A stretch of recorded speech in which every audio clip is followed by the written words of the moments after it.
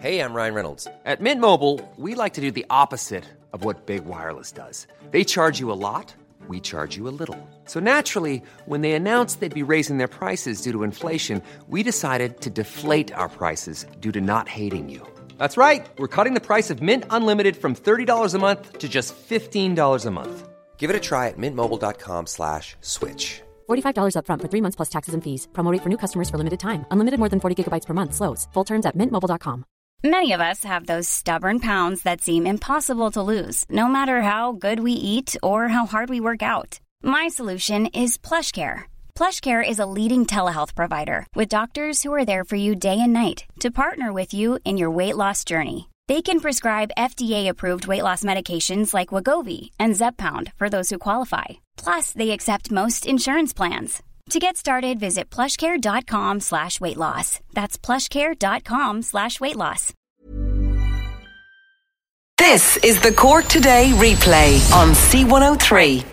As we welcome you along to the programme, John Paul taking your calls, 1850 333 103. You can text, you can WhatsApp to 0862 103 103. And we did get a response yesterday from the NDLS, the driving licence department, because remember yesterday we were talking about the gentleman from West Cork who had gone 100 miles to come from out tip of the Bear Peninsula out in Allihies all the way into Skibbereen, wanted to renew his driving licence. He didn't have a card, he doesn't have a bank card, and he had cash, and he was sent home with his tail between his legs, God help him, to be told go away and get a bank card and to come back to us. And that then led to a flurry of calls and texts in from people saying, how are they allowed to do that? Surely cash is legal tender. Why are they doing it? And even though I think that gentleman who used to work with the NCT Centre, he was saying that they stopped taking cash, and it was to do with you needed an extra person to bring them, take the money and bring it to the bank every evening. And obviously there's a security issue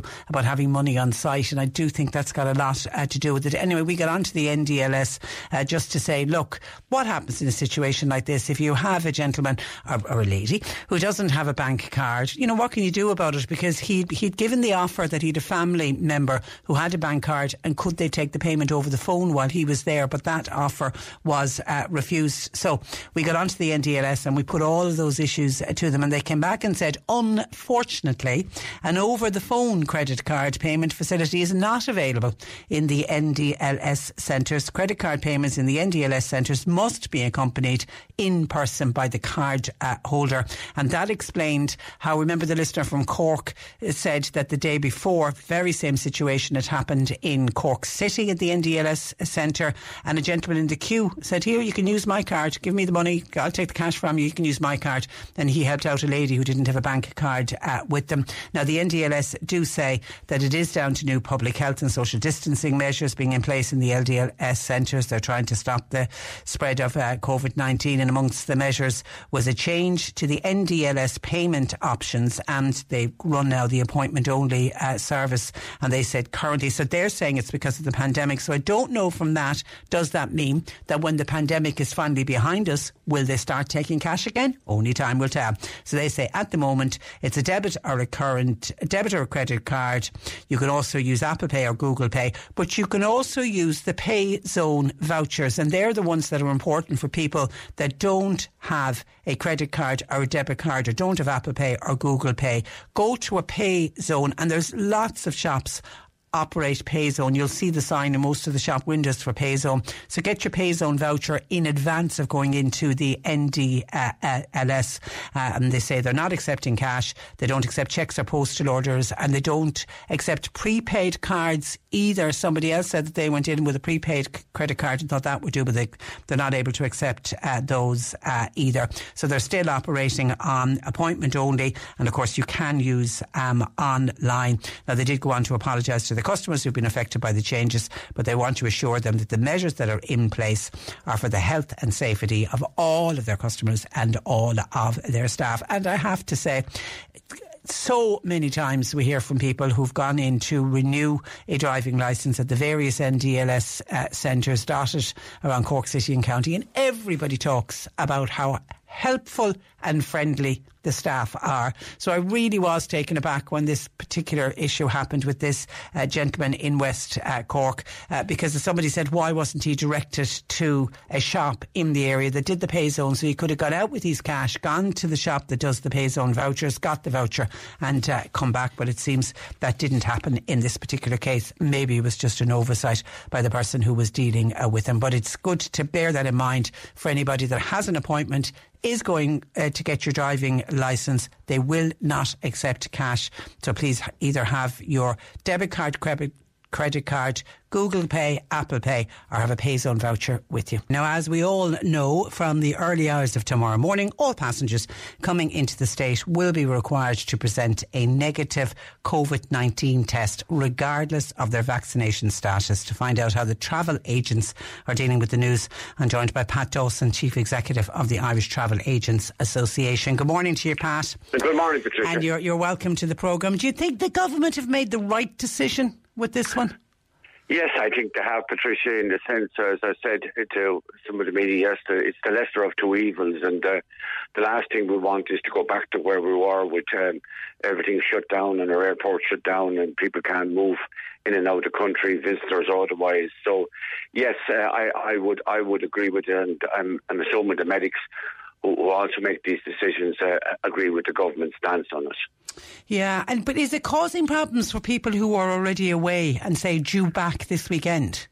It is indeed, but where they are, mainly in Spain, the Canary Islands and Portugal or whatever, I mean, they just have to get a location where the PCR or antigen test are being given to people, and there are plenty. I've been in parts in Spain myself during the year, and there was no issue in getting to a place.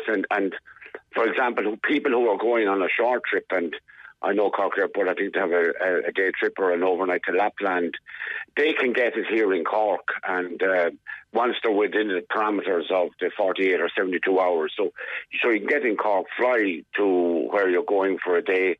People going to matches in the UK, they're the same. Once you're in the parameters, so you're familiar with where you can get it, be it airports or loads of chemists or whatever around the country and the county. As such, so from that point of view, it's easy enough. And I was just looking at myself because I'm travelling to the States, and the variance of pricing is really poor. It's particularly PCR. I mean, there's a variance of 30 or 40 euros around the place. So we need to look at that too, and that companies don't take advantage of a situation that really affected many of us. Yeah, because even yesterday I was just doing a couple of quick Google searches just to see how easy it is to get the PCR test or to get the professional antigen test, and you are right, it is very easy, but I couldn't get over the difference in prices, so people will really need to shop around. And I know that NPHET had wanted only PCR tests, but the government have come in with the professional antigen tests, and they are cheaper. This is for fully vaccinated people. Yeah, they're I think, Patricia, between 35 and 50 euros. Yeah. PCR, they're up to 119, 130. Yeah. I don't know where the costs are involved. I mean, it's not what you call a big deal to get it done, analyse it and get it back. So there's huge profit taking, in my view, on it. And what are you hearing from other members? I mean, for example, are people considering cancelling travel plans? No, they're not. But what that has done, I mean, we certainly had bookings for next year, September, October, when things got better. But that has all stopped now in the last, not because of the announcement of the government, but in the last number of weeks when numbers got high and that. So that has stopped when the restrictions were brought in by the government. I mean, I went in by bus to the city the other day, and bus drivers are the best to give a gauge of what's going on. And I said to him, "Look, God, it's very empty here today, Joe." And he says, "Well, look at, since the announcements of the restrictions, there's a fall off." So people are naturally nervous and they're doing less, and the government have asked them to do that. And hopefully things have steadied down, and we'll get out of this wave or other waves or other things to happen to us. Okay, on the negative COVID test then, the big question we were getting yesterday was, will passengers have the COVID tests checked before boarding the plane or the ferry? Yes, they will, yeah. It's within 48 hours for the PCR and 72 hours with the antigen. So that's the regulation as such. So it has to be done before you actually board a boat or a plane. Okay. Do you need a negative test leaving Ireland? Somebody wants to know. No, you don't. No. There's no testing leaving Ireland as such. But look at, you can do your own antigen test leaving Ireland, and the prices have come down, which is good work by the government.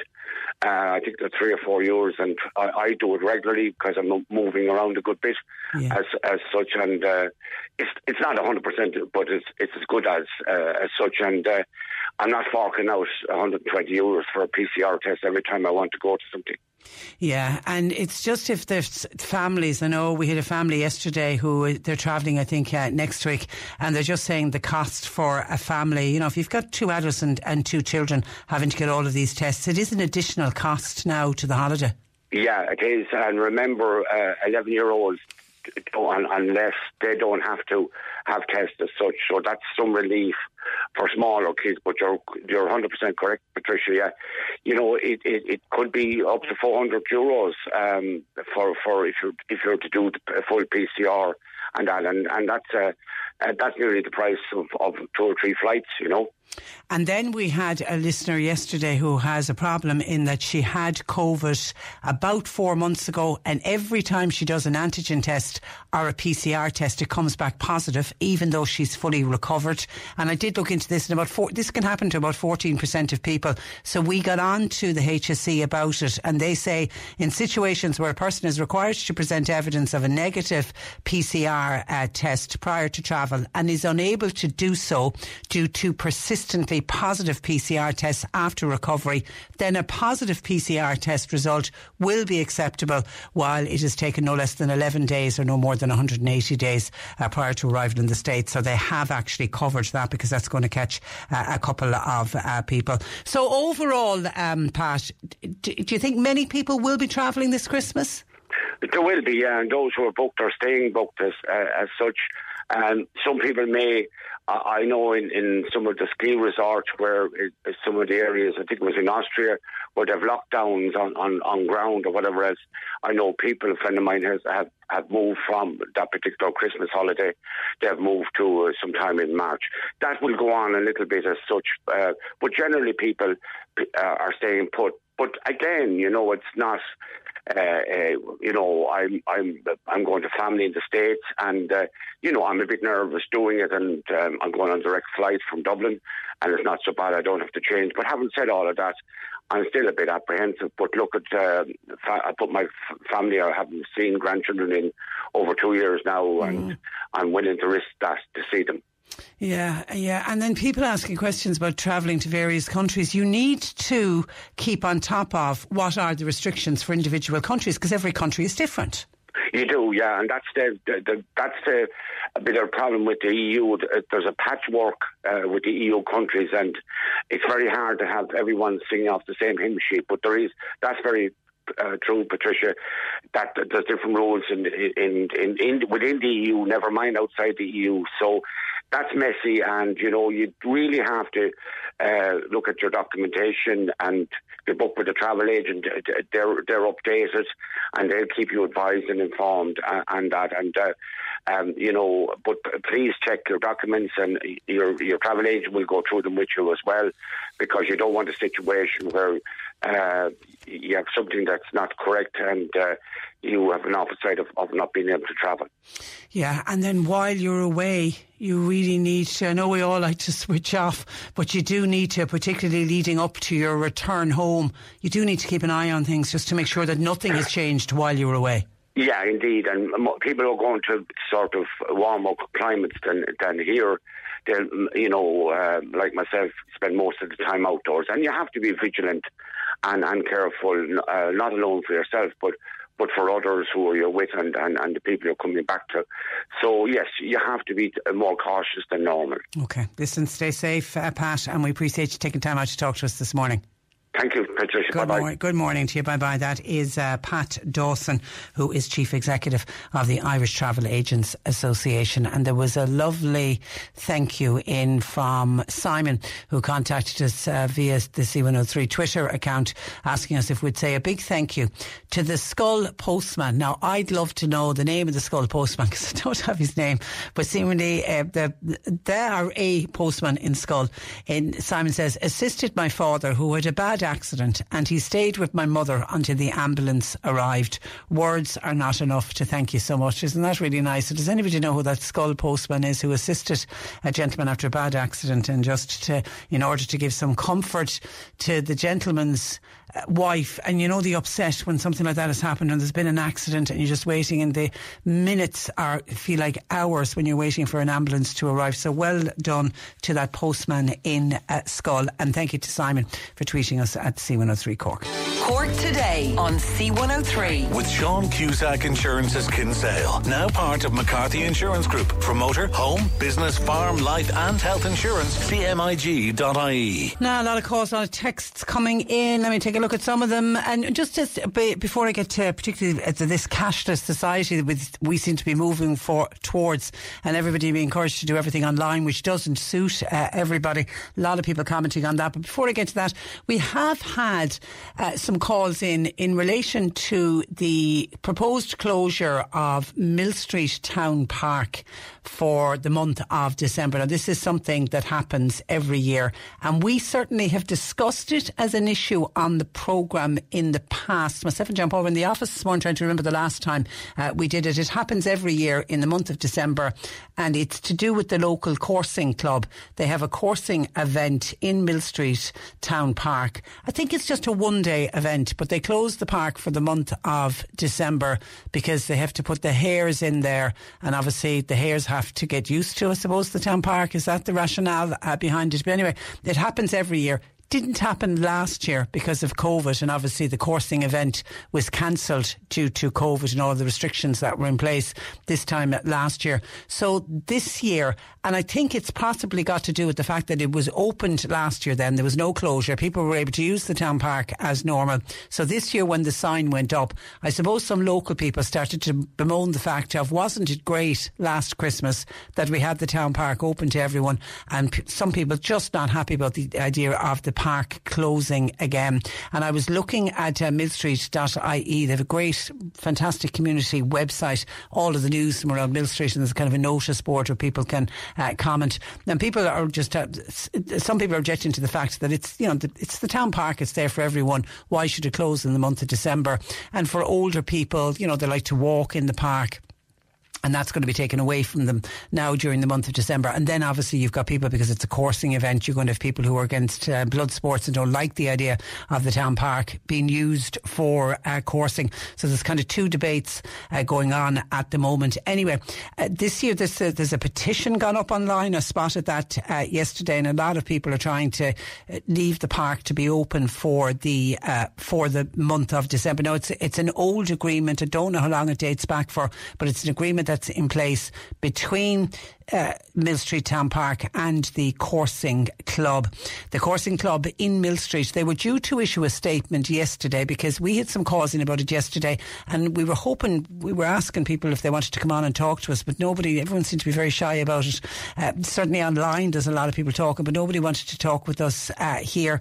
And then we heard that Mill Street Coursing Club were going to issue a statement yesterday, so we said yesterday we'd hold off until we could get the statement from the coursing club to see how they were reacting to the news that people in Mill Street, not everyone is happy about the fact that the town park is to close for the month. We've reached out to them, but we haven't got any reply from them. And then this morning we can't find out if Mill Street Coursing Club issued a statement or not, because if they did, I don't know who they've issued it to or where they've issued it to, because we certainly can't find it. So if anybody knows, did Mill Street Coursing Club, did they issue a statement yesterday? More importantly, if there's anyone from Mill Street Coursing Club listening to us, okay, if you don't want to speak to us, fine, but could you at least let us know if you've issued a statement, and if you have issued a statement, if you could get the statement into us, please, so that we can let others know what your thought patterns are on this.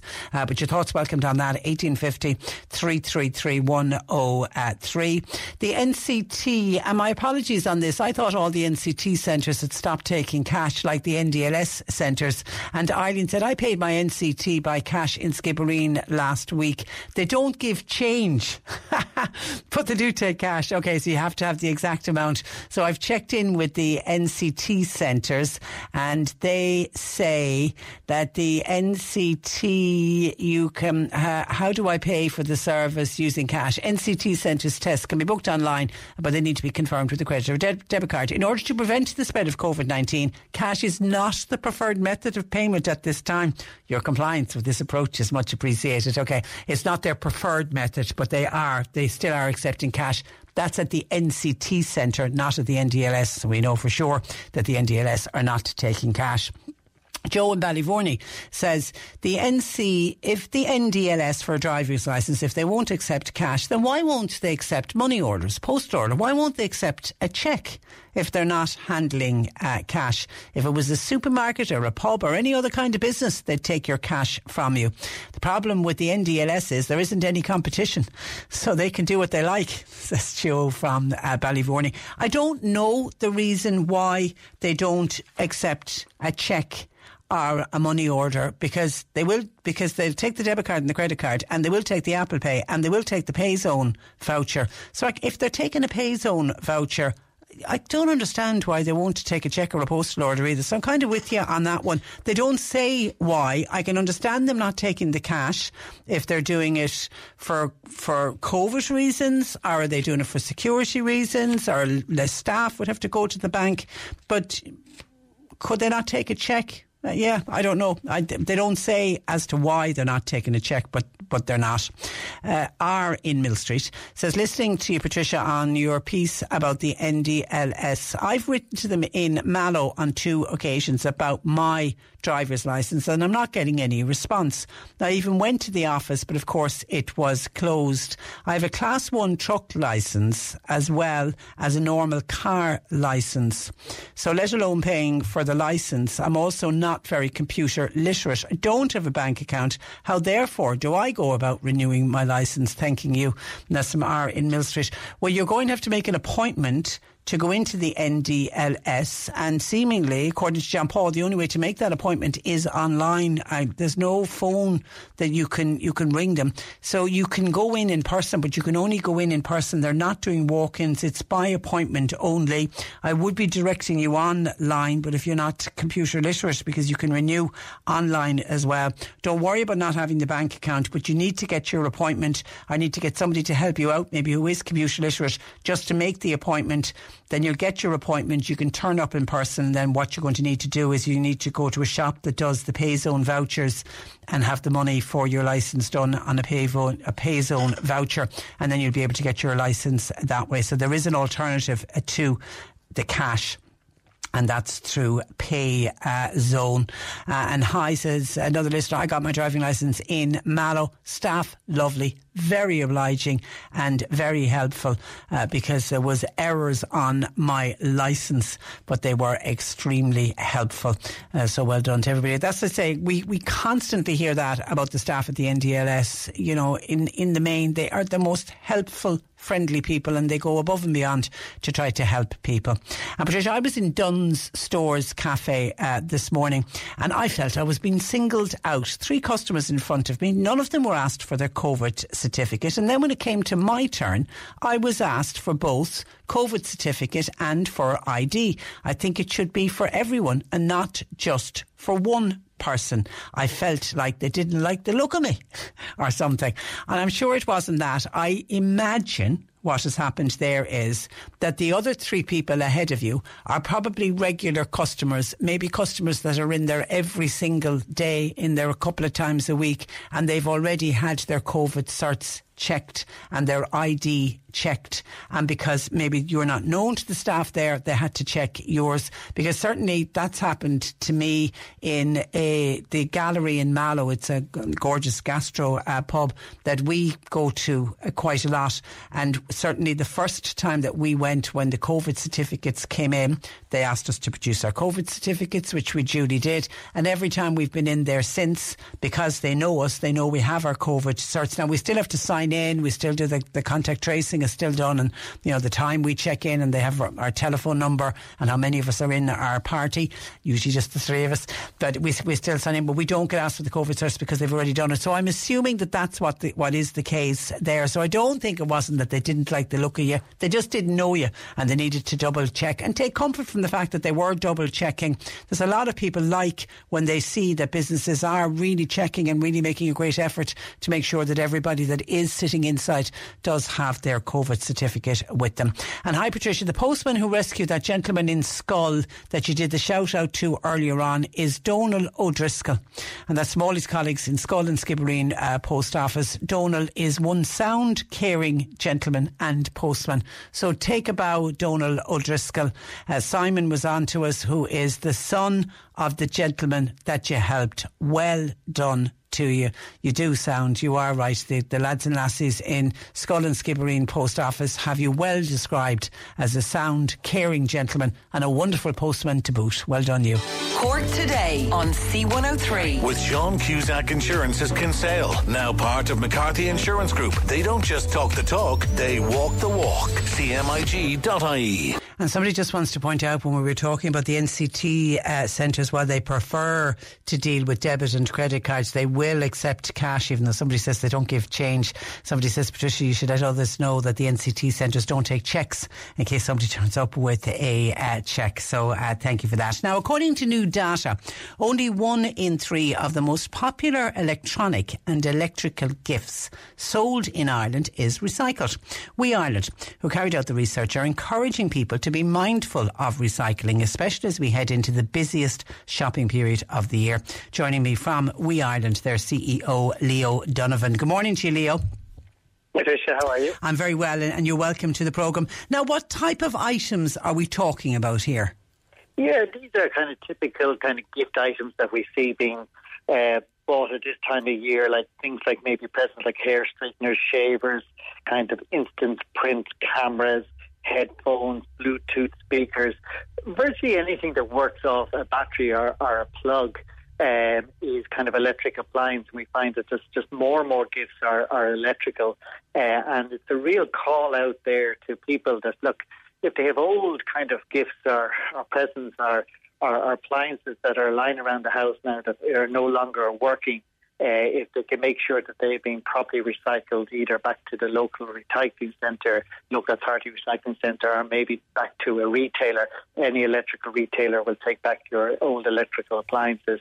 And just bear in mind that, look, if you are buying new appliances, to just see maybe if the older one is repairable as well, because we're encouraging people to extend the life of electrical appliances by having them repaired, or if you no longer have use for it but it's still working, maybe to re-gift it to somebody else. Because that really is the best thing we can do for the environment, isn't it? If you can either repair something and continue using it, or if you're upgrading and there's nothing wrong with the item that you have, rather than recycle it, re-gift it to somebody who will get some use out of it. Yeah, for sure. Like worldwide, we're just consuming more and more electrical appliances. So there's a big demand just on the resources, just the metals and the plastics and everything else to go into making these products.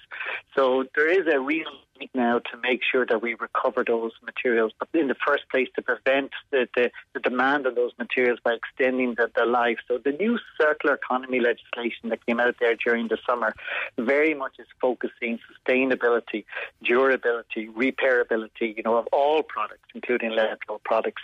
So we're supporting the government in that call. But if it can't be extended and the life can't be extended, then we want to really make sure it's being recycled.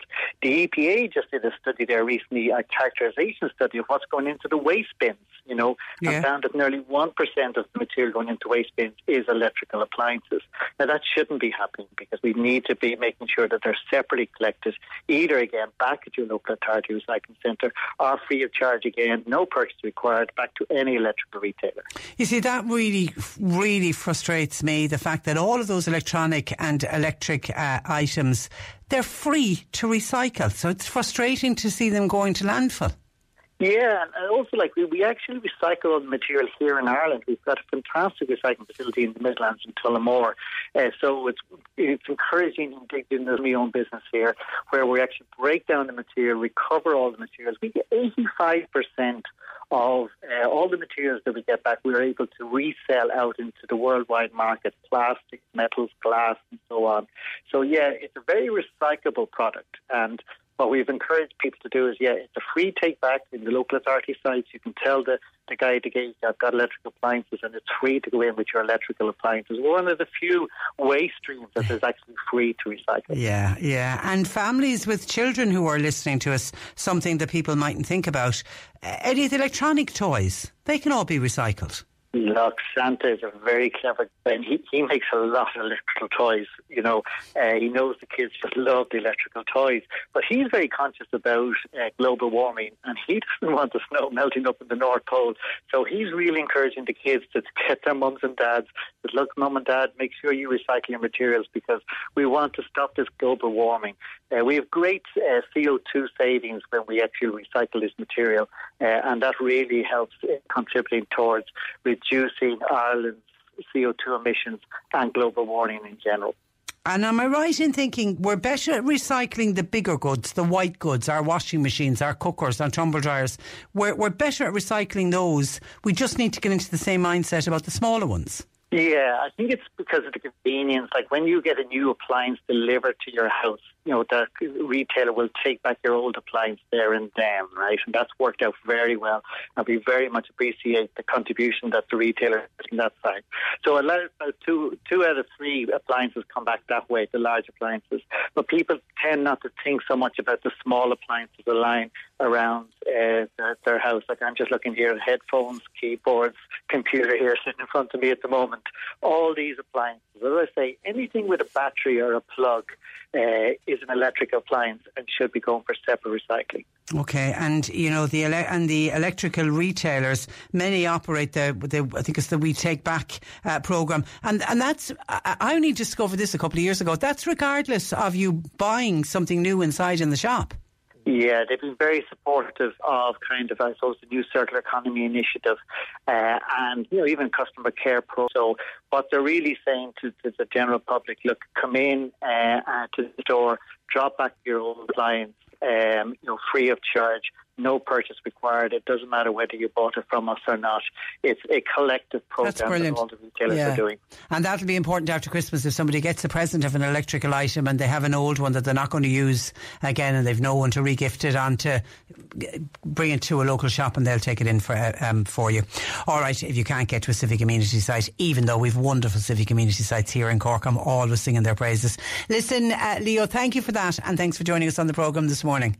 Thank you very much, Patricia. Good morning to you. Bye-bye. That is, and have a great Christmas. That's Leo Donovan, who is CEO of We Ireland. Please remember to recycle electronic and electrical goods in the run-up to Christmas. Just staying on Christmas, this was something that we spotted. It was yesterday in the Irish Sun, and we were just so busy yesterday I didn't get a chance to mention it. It's of a Christmas theme. Your thoughts welcomed on this. Diners with a taste for the unusual. It's a little bit of a treat. It's a new mayonnaise that's coming out, especially for the festive season. And it's a mayonnaise mixed with Terry's chocolate orange. Now, there are two things. I love mayonnaise and I love Terry's chocolate orange, but I just don't know if I want to have them inside in the same jar. It's Heinz have come up with it, and they say it's a sweet festive concoction and that it's perfect to put on crumpets. They're obviously aiming that at the UK market, because crumpets are more of a thing in certainly in England than they are here in Ireland. But they also say it's perfect to smother on pancakes, Or, and this one I nearly threw up, you can eat it straight out of the jar. So you can open up the fridge and you take out the mayonnaise mixed with orange mayonnaise and get a spoon and eat it straight out of the jar. The creamy condiment, usually added to savoury sandwiches and salads, has been transformed just in time for Christmas. And Heinz experts, they've blended mayonnaise, and their mayonnaise is made from free-range eggs, vinegar and mustard seeds. And they've then gone on to melt down a Terry's chocolate orange segment, and they add that in with a little bit of orange oil to give it an even more orangey flavour. And they say they're always innovating, they always love to create something new, and they like to bring things out for a limited edition product, and they reckon that this is going to be a big hit. And they say you either eat it straight out of the jar or you can spread it on anything that you want to spread it on. Now, seemingly chocolate mayo has split fans, certainly online. Some saying can't wait to try it, and there's others saying it is simply disgusting. Would you eat Terry's orange chocolate flavoured mayonnaise? And if so, what would you put it on? You're listening to Cork Today on replay. Phone and text lines are currently closed. Hi Patricia, is there any chance you'd give a shout out to your listeners, please? If anybody found a man's silver wedding ring in or around Porkyqueeve. I was at the senior hurling county final between Middleton and Glen Rovers on the 21st of November last, and lost my wedding ring. I was seated in the north stand and I'd parked in the nearby Old Ford grounds. If anybody found a man's silver wedding ring, there is a reward and offer, and we have this gentleman's phone number here with us at C103. So if anybody picked up that, and a silver wedding ring for a man is a little bit on the unusual side, but obviously this gentleman desperate to get it back. So if anybody found a wedding ring, if you're at the senior hurling county final, Middleton versus Glen Rovers, 21st of November, give us a call please, 1850 333 103. And we were talking about recycling in the last hour. Mary said, does anybody know, now I don't know where Mary is calling from, what part of the city or county, but she's wondering, are there any charities that are taking old mobile phones or old smartphones and then the money goes directly to charity? Now certainly I don't think since COVID, in COVID times, but certainly pre-COVID times, we would regularly be calling out for either on the community diary, or we might have an interview with some charity or organisation, and they would be collecting old mobile phones and then they're sold on, and it's a great way of making money for charities. I haven't heard of one in quite some time, and God knows people update their phones. Nothing wrong with the old phone, you just want the newer, smarter model that's on the market, which they say is so bad for the environment, but we're all guilty of doing it.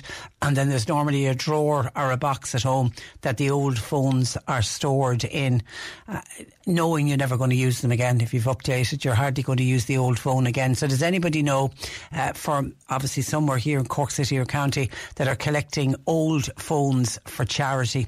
If you can let us know, please, 1850 333 103. And when I was speaking with Leo Donovan of We Ireland, trying to encourage people as we head into the festive season, if you are buying somebody a gift of an electrical item and they have an old electrical item, will you please recycle it? And you know, I was making the point, it always frustrates me when I hear research come out that says there is an amount of electrical items that are going in for landfill, and that's just so bad for the environment on so many different levels. But it frustrates me because it's free to recycle electrical goods. And when I was chatting with Leo, we were talking about going along to the Civic Amenity site, or you can go into electrical shops. They'll all take back any electrical item. Any item with a battery or a plug can technically be recycled. Well, Eleanor, when I mentioned the Civic Amenity sites, she says the big problem with the Civic Amenity sites is they charge.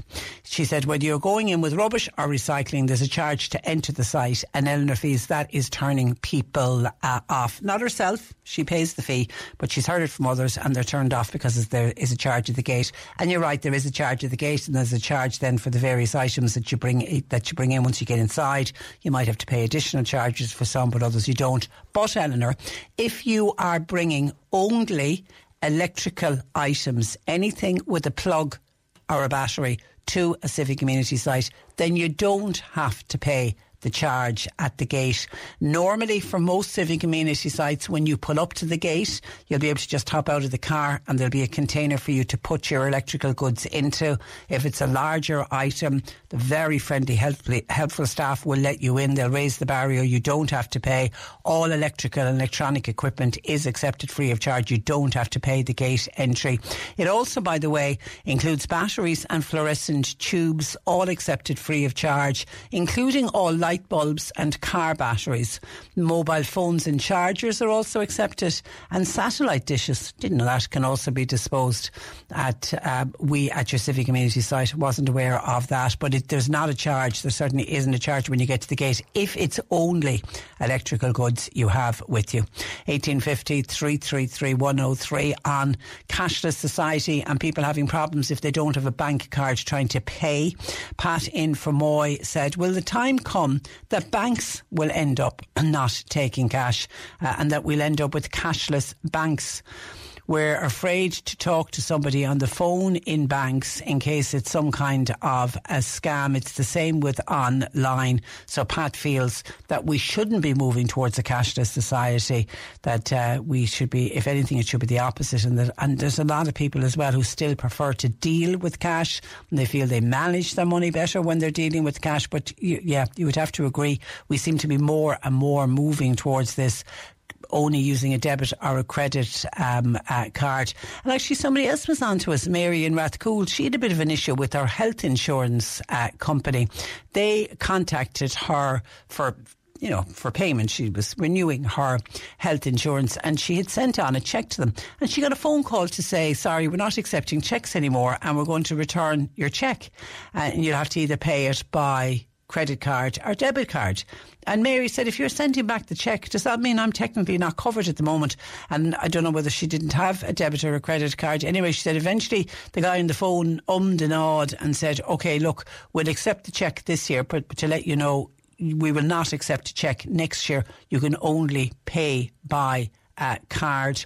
And Mary said she's come across this also for motor insurance, and her son ended up paying for it on his card, so it is becoming an issue. Oh, Mary doesn't have a bank card. She said, I don't want one, and the only bank I don't want one, and in a bank I only want to chat to an actual person, not to a machine. Good luck with that, Mary, because more and more banks, the few that are left open, you go in and there's nobody, anyone that's in their room behind closed doors, and you have to deal with the machines. It becomes very frustrating for people.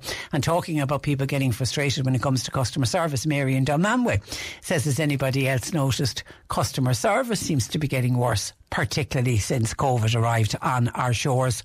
Mary had an issue whereby they were renewing their contract with Air, and she said between getting through to incorrect departments or waiting endlessly at the end of a phone line, and then eventually getting through to somebody, and that one that always annoys me, sorry, we can only speak to the bill payer for data protection and all of that.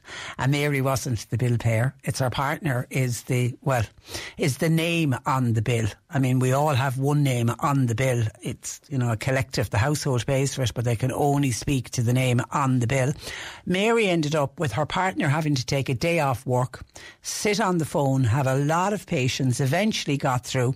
He was on the phone from 2 p.m. in the afternoon until 5 to get the issue sorted out. And Mary says, before anybody turns around and says, sure, why don't you move to a different phone provider? She said, we can't. We can only avail of Air because there isn't fibre in our area. We can't get satellite broadband as we've got a hill in the way. So Mary is stuck with Air. And Air have come in for a lot of criticism about their customer service, and they're always promising that they're doing better and they're getting better at it. But if you go onto their Twitter account, you'll always see people giving out about it. But it certainly is frustrating. And I don't know if it's something new that's only happened since COVID times, Mary, but Mary reckons it has, and that it's harder now for customer service over the phone even to deal with somebody. And then on people travelling, we were talking with the Irish Travel Agents Association and trying to get advice for people. Actually, I have an answer for somebody who was on to us saying, Patricia, my friend and her partner are travelling to Poland next week for 4 days. Do they have to have a PCR test before they return home from Poland? Yes, they will. But if they are fully vaccinated, When they're in Poland, they can get a professional antigen test, which is cheaper than a PCR test. Now, if they're not fully vaccinated, then they're going to have to get a PCR test, but they'll have to have, it's from tomorrow morning, from minute after midnight tonight into tomorrow morning. So if they're travelling next week, yeah, absolutely, they'll have to have a negative test, and they'll probably have to have it's looking like they'll have to have the negative test before they get on the plane. It's the airlines will be checking, so therefore I think they'll do spot checks in Dublin, Cork and Shannon airports and at the ferry ports, but the idea is going to be you won't get on the plane without a negative test, so all the checking will have been done before you actually get on to the plane. And John in Carrigaline, this is on people travelling. John says, are people stupid to be thinking about travelling anywhere for Christmas? We have no idea what is coming down the line with regard to COVID-19. John says he's no sympathy for anybody who gets caught out if they end up in another country and situations change, because he reckons lockdown is coming in this country. He reckons it's not that far off. It's only a matter of time. He said, for our great well-paid rugby players in South Africa regarding getting caught to stay there, they all at the end of the day chose to go there. They chose to take the chance. It's sad that they've picked up the new variant, the Omicron variant. Where were they going? What were they going there, for God's sake? It's only a game. Why did they go there? Says John in Carrigaline. Well, in defence of the Munster rugby team, they had no way of knowing when they got on the plane to go to South Africa to play a game of rugby. They had no way of knowing that this new variant was going to spring up in South Africa and is now overtaking Delta, by the way. I read that earlier, in South Africa. They had no way of knowing that. So certainly, yeah, I would have sympathy for them. And why would they on a plane going to South Africa? Why did they go to South Africa? Well, that's the job that they're, as you say, well paid to do. That's what they're paid to do. Someone else says, what's the point in COVID certs to enter a restaurant, Patricia, when children are allowed to run around the place? It isn't safe for anyone then. Well, any restaurant I have been in, I have to say, I haven't been in any restaurant where children were allowed to run around. Everybody was very safely seated at their seats. 2 metre social distancing was being respected, and as we've said on numerous occasions to people, if you go in somewhere and you're feeling unsafe, because children, in that instance, you feel there are children running around, then it's your choice to leave the restaurant. We're constantly hearing that. There's a personal responsibility. Go somewhere where you feel safe. If you don't feel safe and you feel you're putting yourself at risk, then leave. And Michael in Buttevant is disagreeing with something that I said earlier when I mentioned that nobody wants a lockdown. Michael in Buttevant said he'd welcome a lockdown. He feels a lockdown is what is needed. If we had a lockdown, it would keep everyone safe. He said, I'm looking at the situation. We're telling people to do this and to do that, but people are not 100% adhering to the rules. Then he said, I'm hearing of people going away on holidays to Spain, to Portugal, to the States, and then they're returning. They don't know what they're going to be bringing back with them. So Michael is in favour of a lockdown. I know the Chief Medical Officer, Tony Holohan, said yesterday that although there has been a slowdown in the spread of the virus, he's still concerned about the very high cases. He says the country is vulnerable to an increase in pre-Christmas socialising in the coming weeks, on top of the obvious uncertainty around the new variant. And of course his fear is that the new variant, we still don't know yet, but his fear is that it is going to prove to be more infectious than Delta. But he was asked at a media briefing if limitations on people allowed at gatherings are on the cards, and he said that will be considered by NPHET. They are meeting today to review data on cases and on hospitalisations. There's no mention of a lockdown though, but they will take a look at and see, will more restrictions be needed in the run-up to the festive period. Also under review today by NPHET is the impact of the existing measures on the spread of the virus and obviously on hospitalisation. A 3-month plan to steer the country through the COVID winter. That's been speculated about, that will be drawn up according to some sources. Dr. Holohan was speaking, of course, as the first case of this much feared new Omicron variant was detected here in a person who tested positive. And now the person who tested positive had returned from one of the designated South African at-risk countries last week. So it is, thankfully, if you can see any positive in it, it is linked to travel. No, at this stage, no evidence of spread, but they're now obviously doing enhanced contact tracing around this particular case. And as children face a choice between the panto and going on a play date, the strong recommendations look now set today at that meeting of NPHET to shift to the adults. And it is expected that NPHET will recommend to the government, it'd love to be the government then to announce it. It looks like NPHET will be saying smaller gatherings. And it also is expected that NPHET will be telling us all to ration our socialising.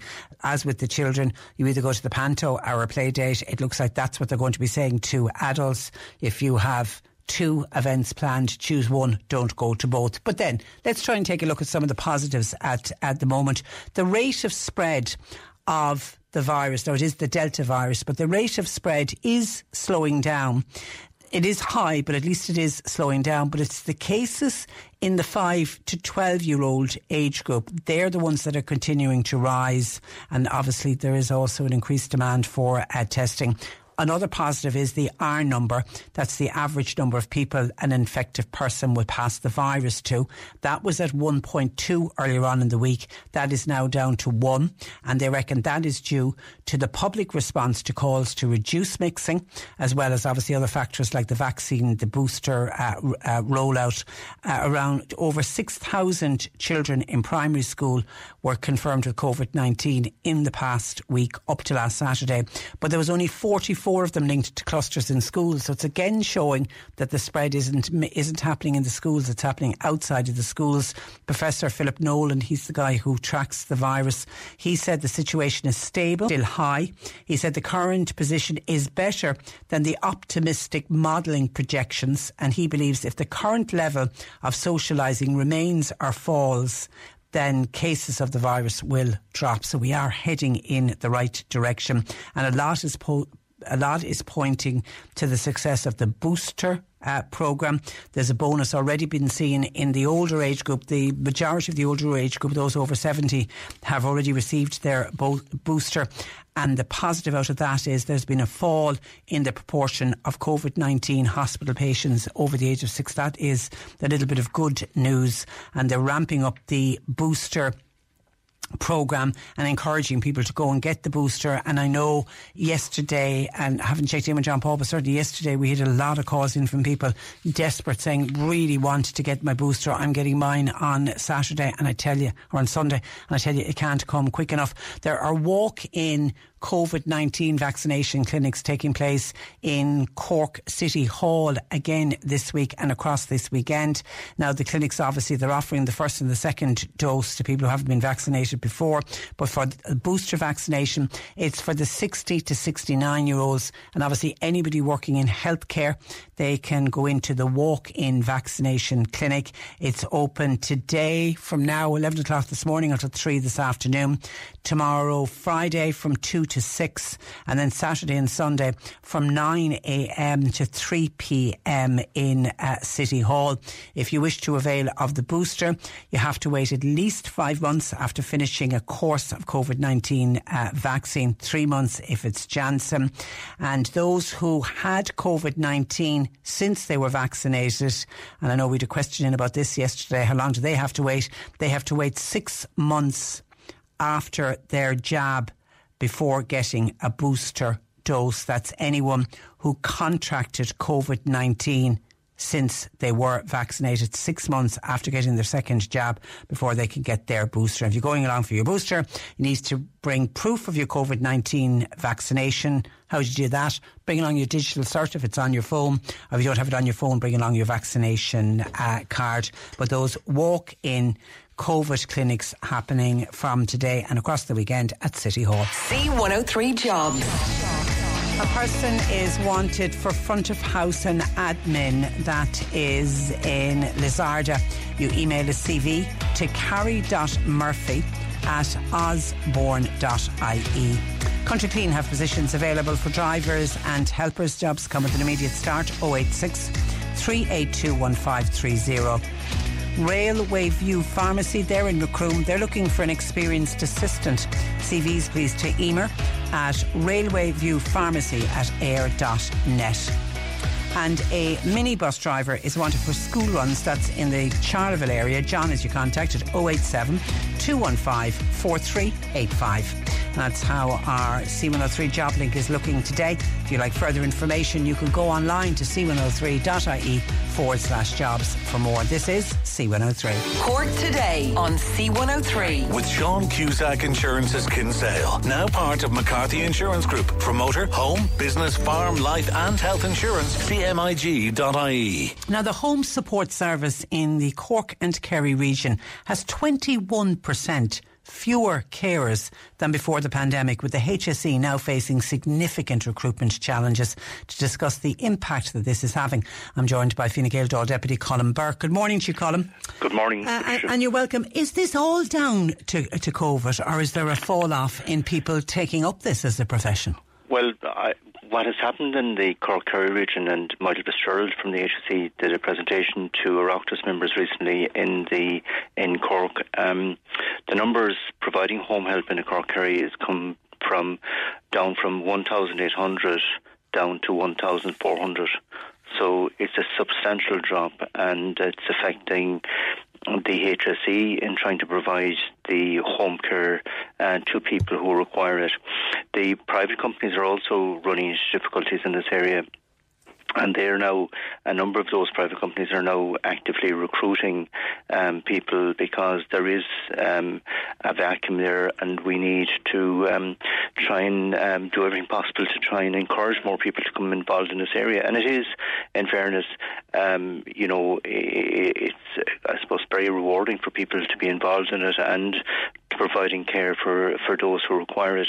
And in particular in rural areas, I suppose that's where the big challenge is now, is in rural areas, trying to provide home help. And what we want to do is try and keep people out of hospitals, or when people come out of hospitals, to make sure that they have adequate support.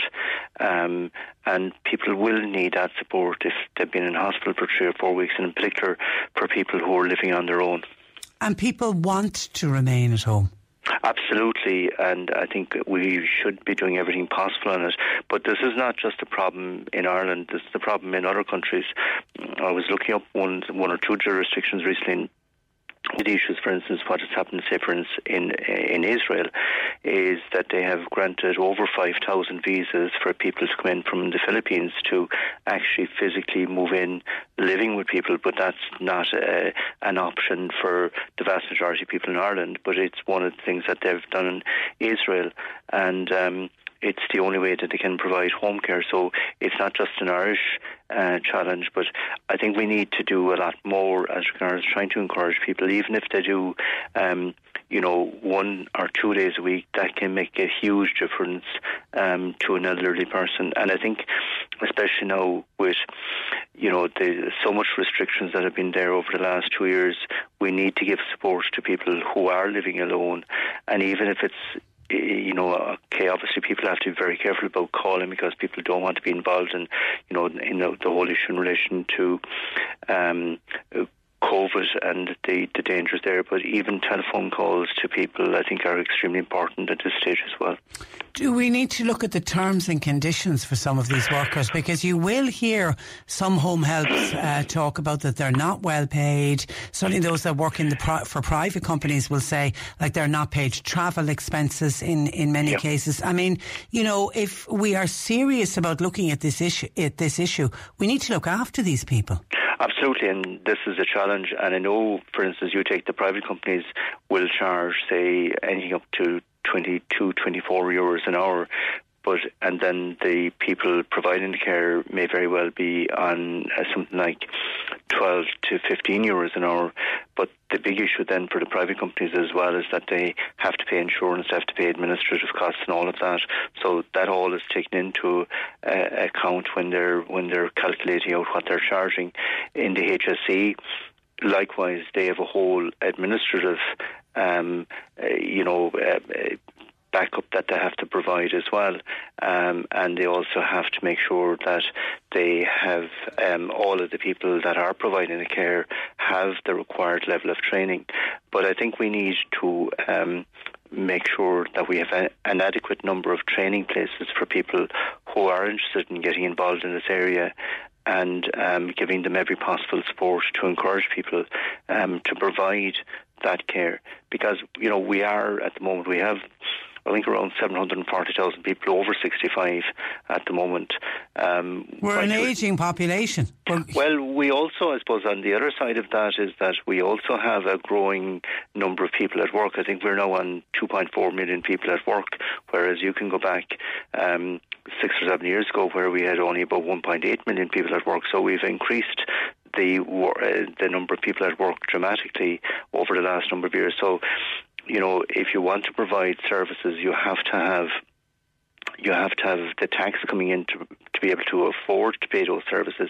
And we're very lucky that we have been able to increase the number of people at work, and even since the pandemic, the number of people at work has actually dramatically increased. But we need to get people into the caring professions. But that's the big one that we need to do. Michael by WhatsApp says staffing problems are currently raising its head within the healthcare service, but the most dangerous looking situation at the moment in time is that in 5 or 10 years' time there will not be a healthcare service in this country. The numbers are not there. People are not being trained for the jobs. It is a profession that's been ignored by successive governments. They're low paid and they're not respected by governments. Well, just on the HSE figures, I mean, we've come from, in December 2014, we had 103,000 people, and I'm talking about, whole-time equivalents, which is people working, say, 40 hours a week, and that's, say, if you have two people doing 3 days and the other doing 2 days, that's one person is regarded as one whole-time equivalent. So we've gone from 103,000 people in the HSE in December 2014 up to 126,000 by December 2019. So there was an increase of over 23% in that period. And since December 2019, it has increased again even further. So I think we're well over 130,000 whole-time equivalents. And in real terms, when you take part-time and everything else, you're talking about around 150,000 people in real terms working in the HSE. And that is a substantial increase from where we were. The big issue is making sure we have an adequate number of people now in relation to the home care area, because that's where we need to keep people, we need to work towards helping to assist people once they come out of hospital, but also assisting people so that they don't have to end up in full-time care inside the nursing home. And we need to look at a number of different options. For instance, in other countries, and we've done a number of these projects in Ireland, where older people can kind of move into a kind of a village setting, where a lot of facilities, and we need to start looking at those concepts as well. I interviewed a guy who wrote a fantastic book about it, about that whole thing about retirement villages. And if you look, Australia, I think, are the poster boys for it. That's right, he's actually from my own home area of Enniscarra originally. Great, and I read the book. It made so much sense. Somebody who's working in home care with a private company says, I work with a company, I've been working with them for the last 3 years. I get paid €13 an hour, but I don't get any travel allowance. And that's, if you're in a rural area and you've got to get from one home to the other home, you could be in your car for 30 minutes at your own expense, which is something that does need to be looked at.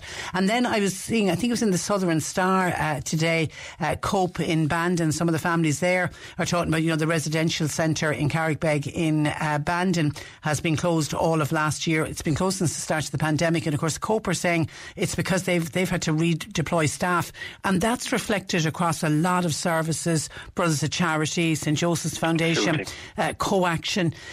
We have a problem that has to be dealt with. Yes, we do, and it's something that we obviously have to look at the system that presently is there.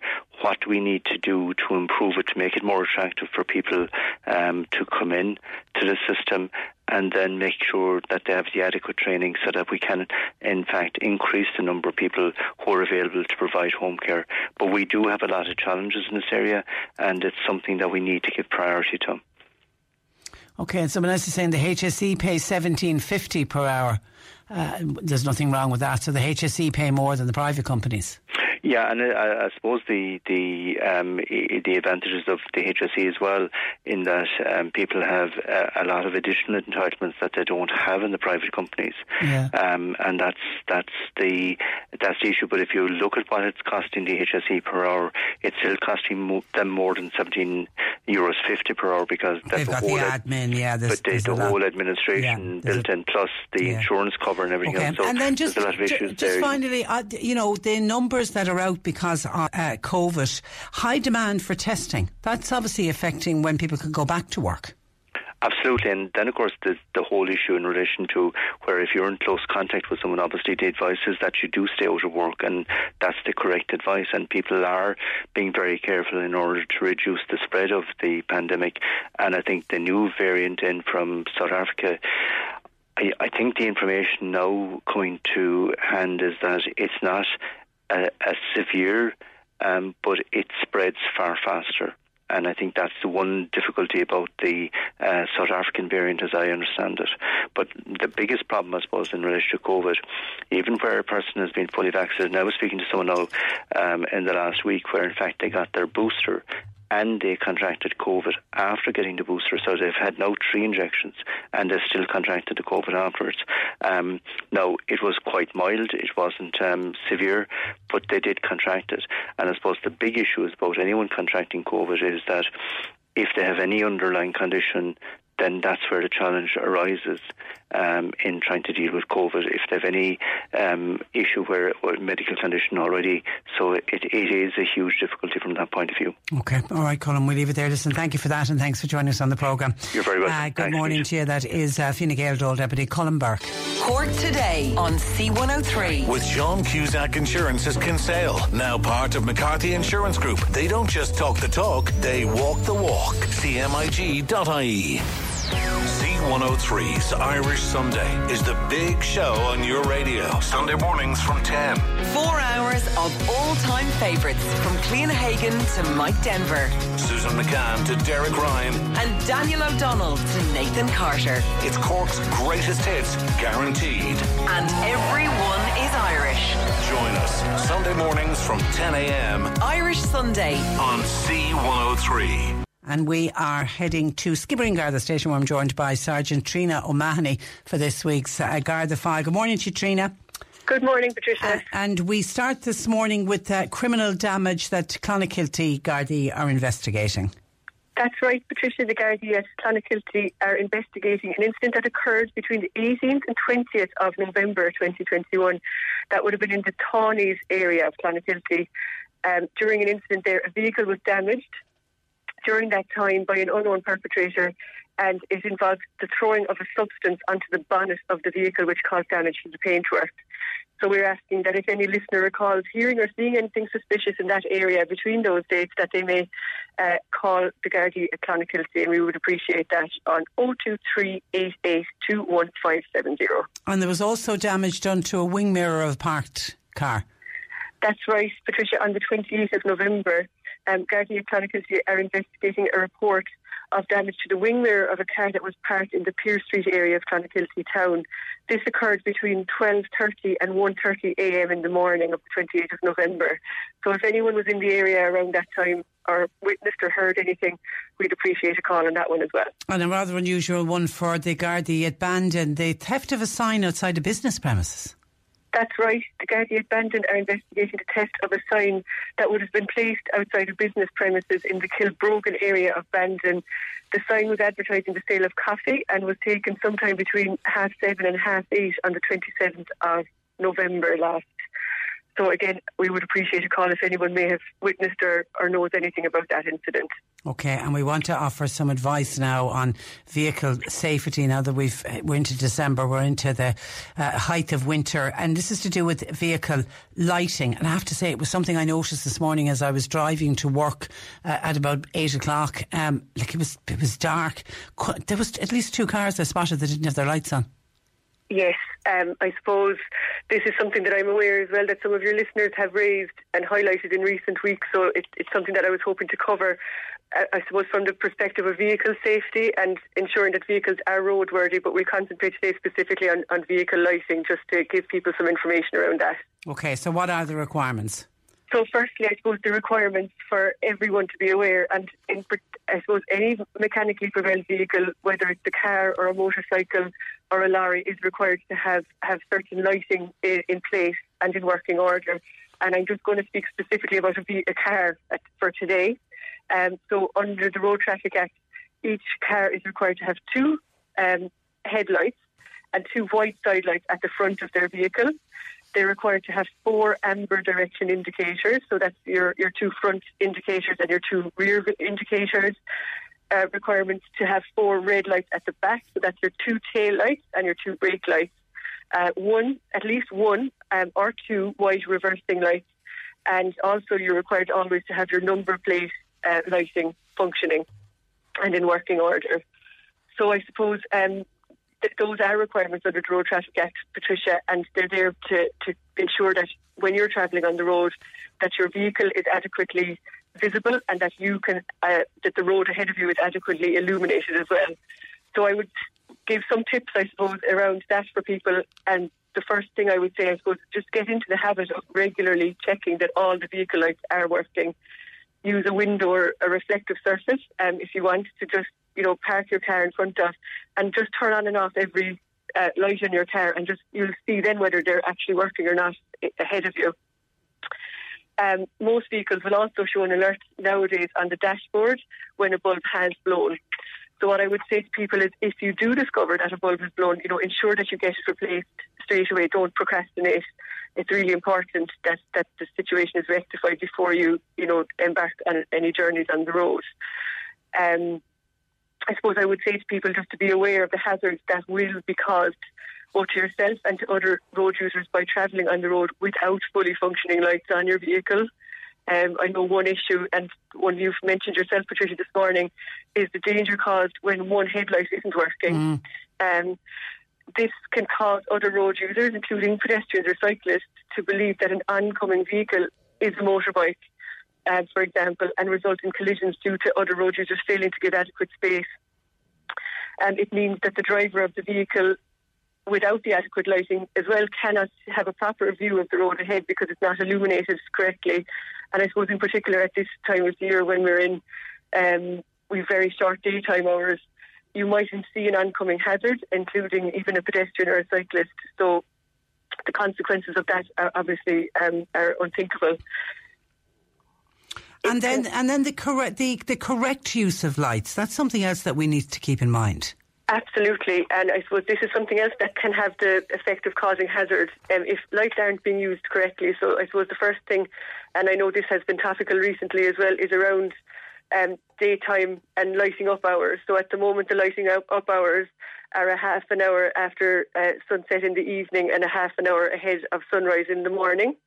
And during those times, vehicles are required to have full lights operating at all times, and then to dip the headlights at every appropriate juncture. So I suppose it's important to know to dip your headlights where it's appropriate.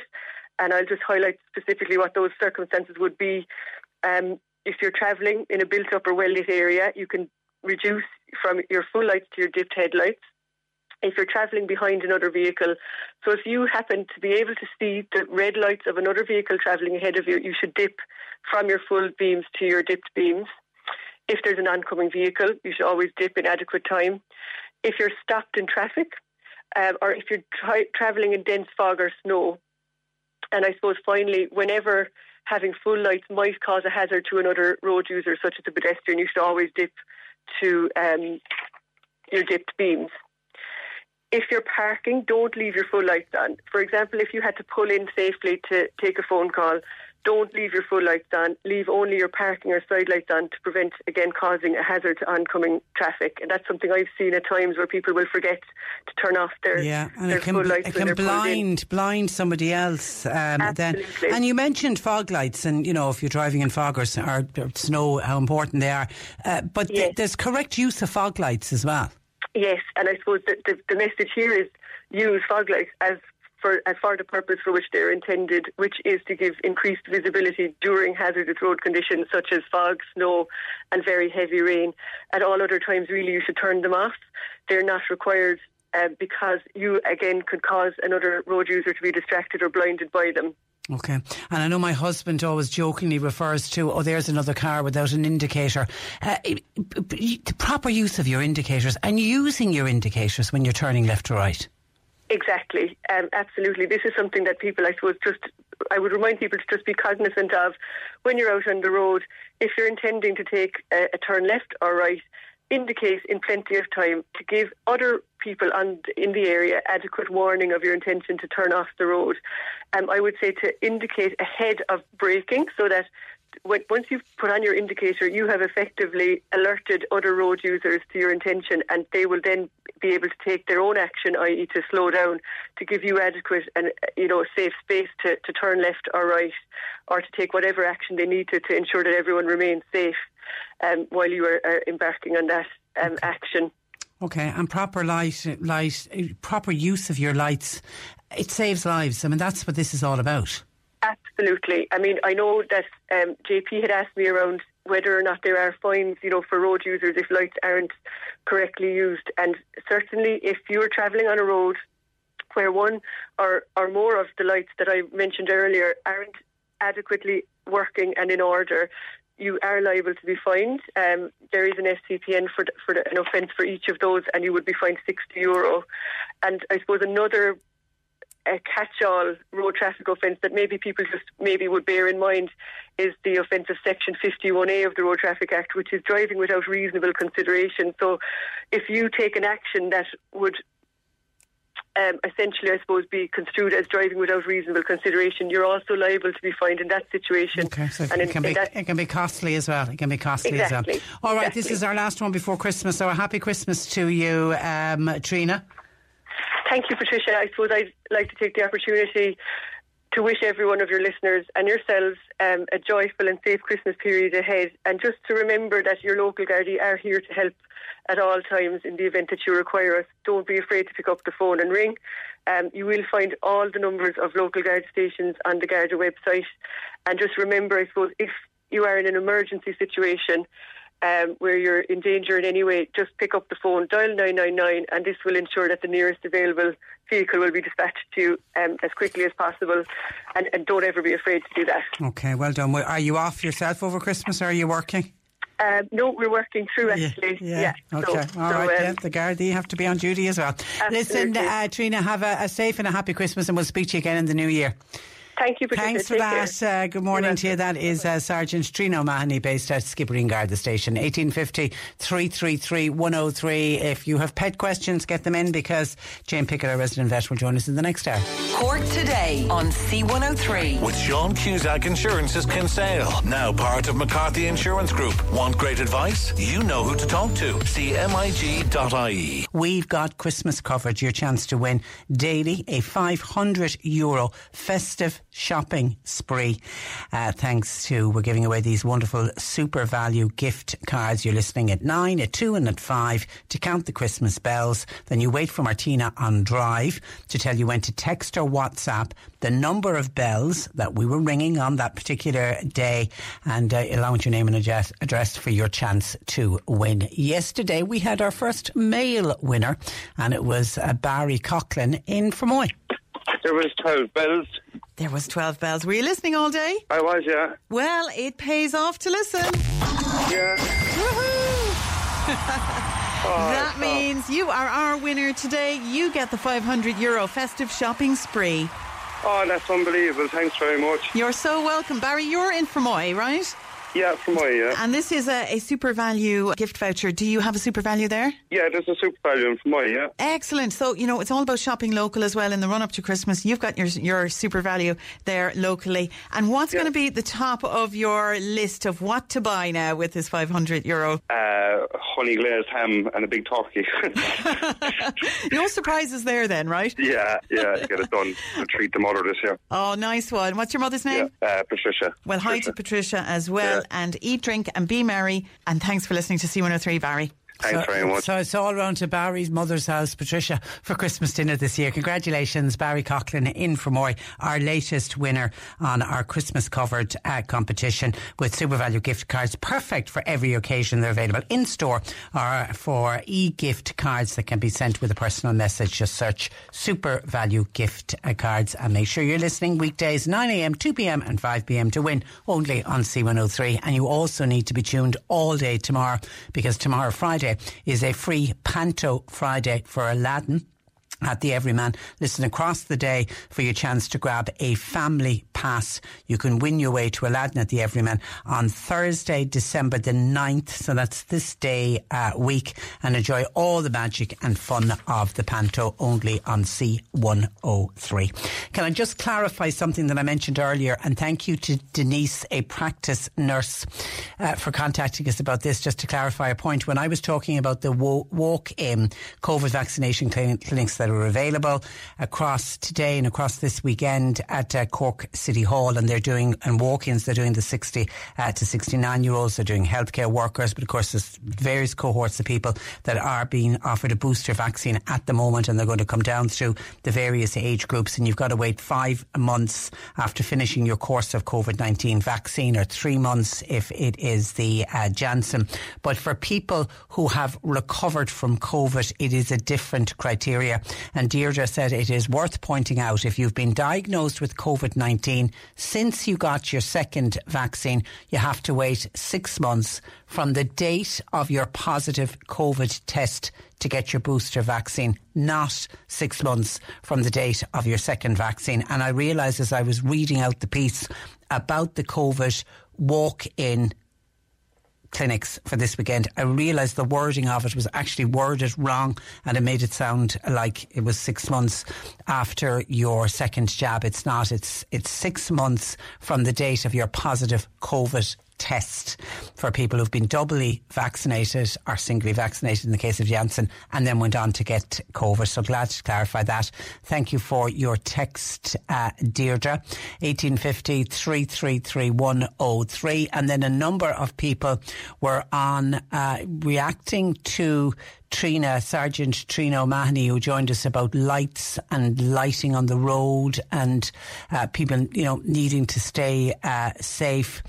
Heidi says, Patricia, hearing about roads on your show today and lighting up properly, I think if the roads were in good condition, we would not have so much headlights in poor condition as the rest of the car. It's so important, as lives depend on these things. And someone else says, what about bicycles with no lights? I'm sure there's rules and regulations governing that as well. Also also by text. Hi Patricia, listening to Sergeant Trina O'Mahony on lights, what I find many car drivers travelling behind you don't dim your lights. It's scary as it blinds you in your rear view mirror. Also people stopping with their full lights on a countryside or at a village when they park up, and it was one of the things that Trina dealt with. If you're driving at night or early in the morning, you've got your lights on.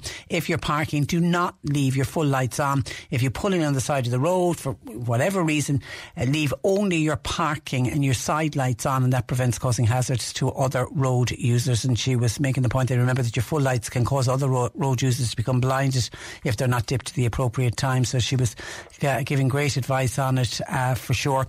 And Imelda says the Gardaí also need to highlight farmers that have inadequate fencing.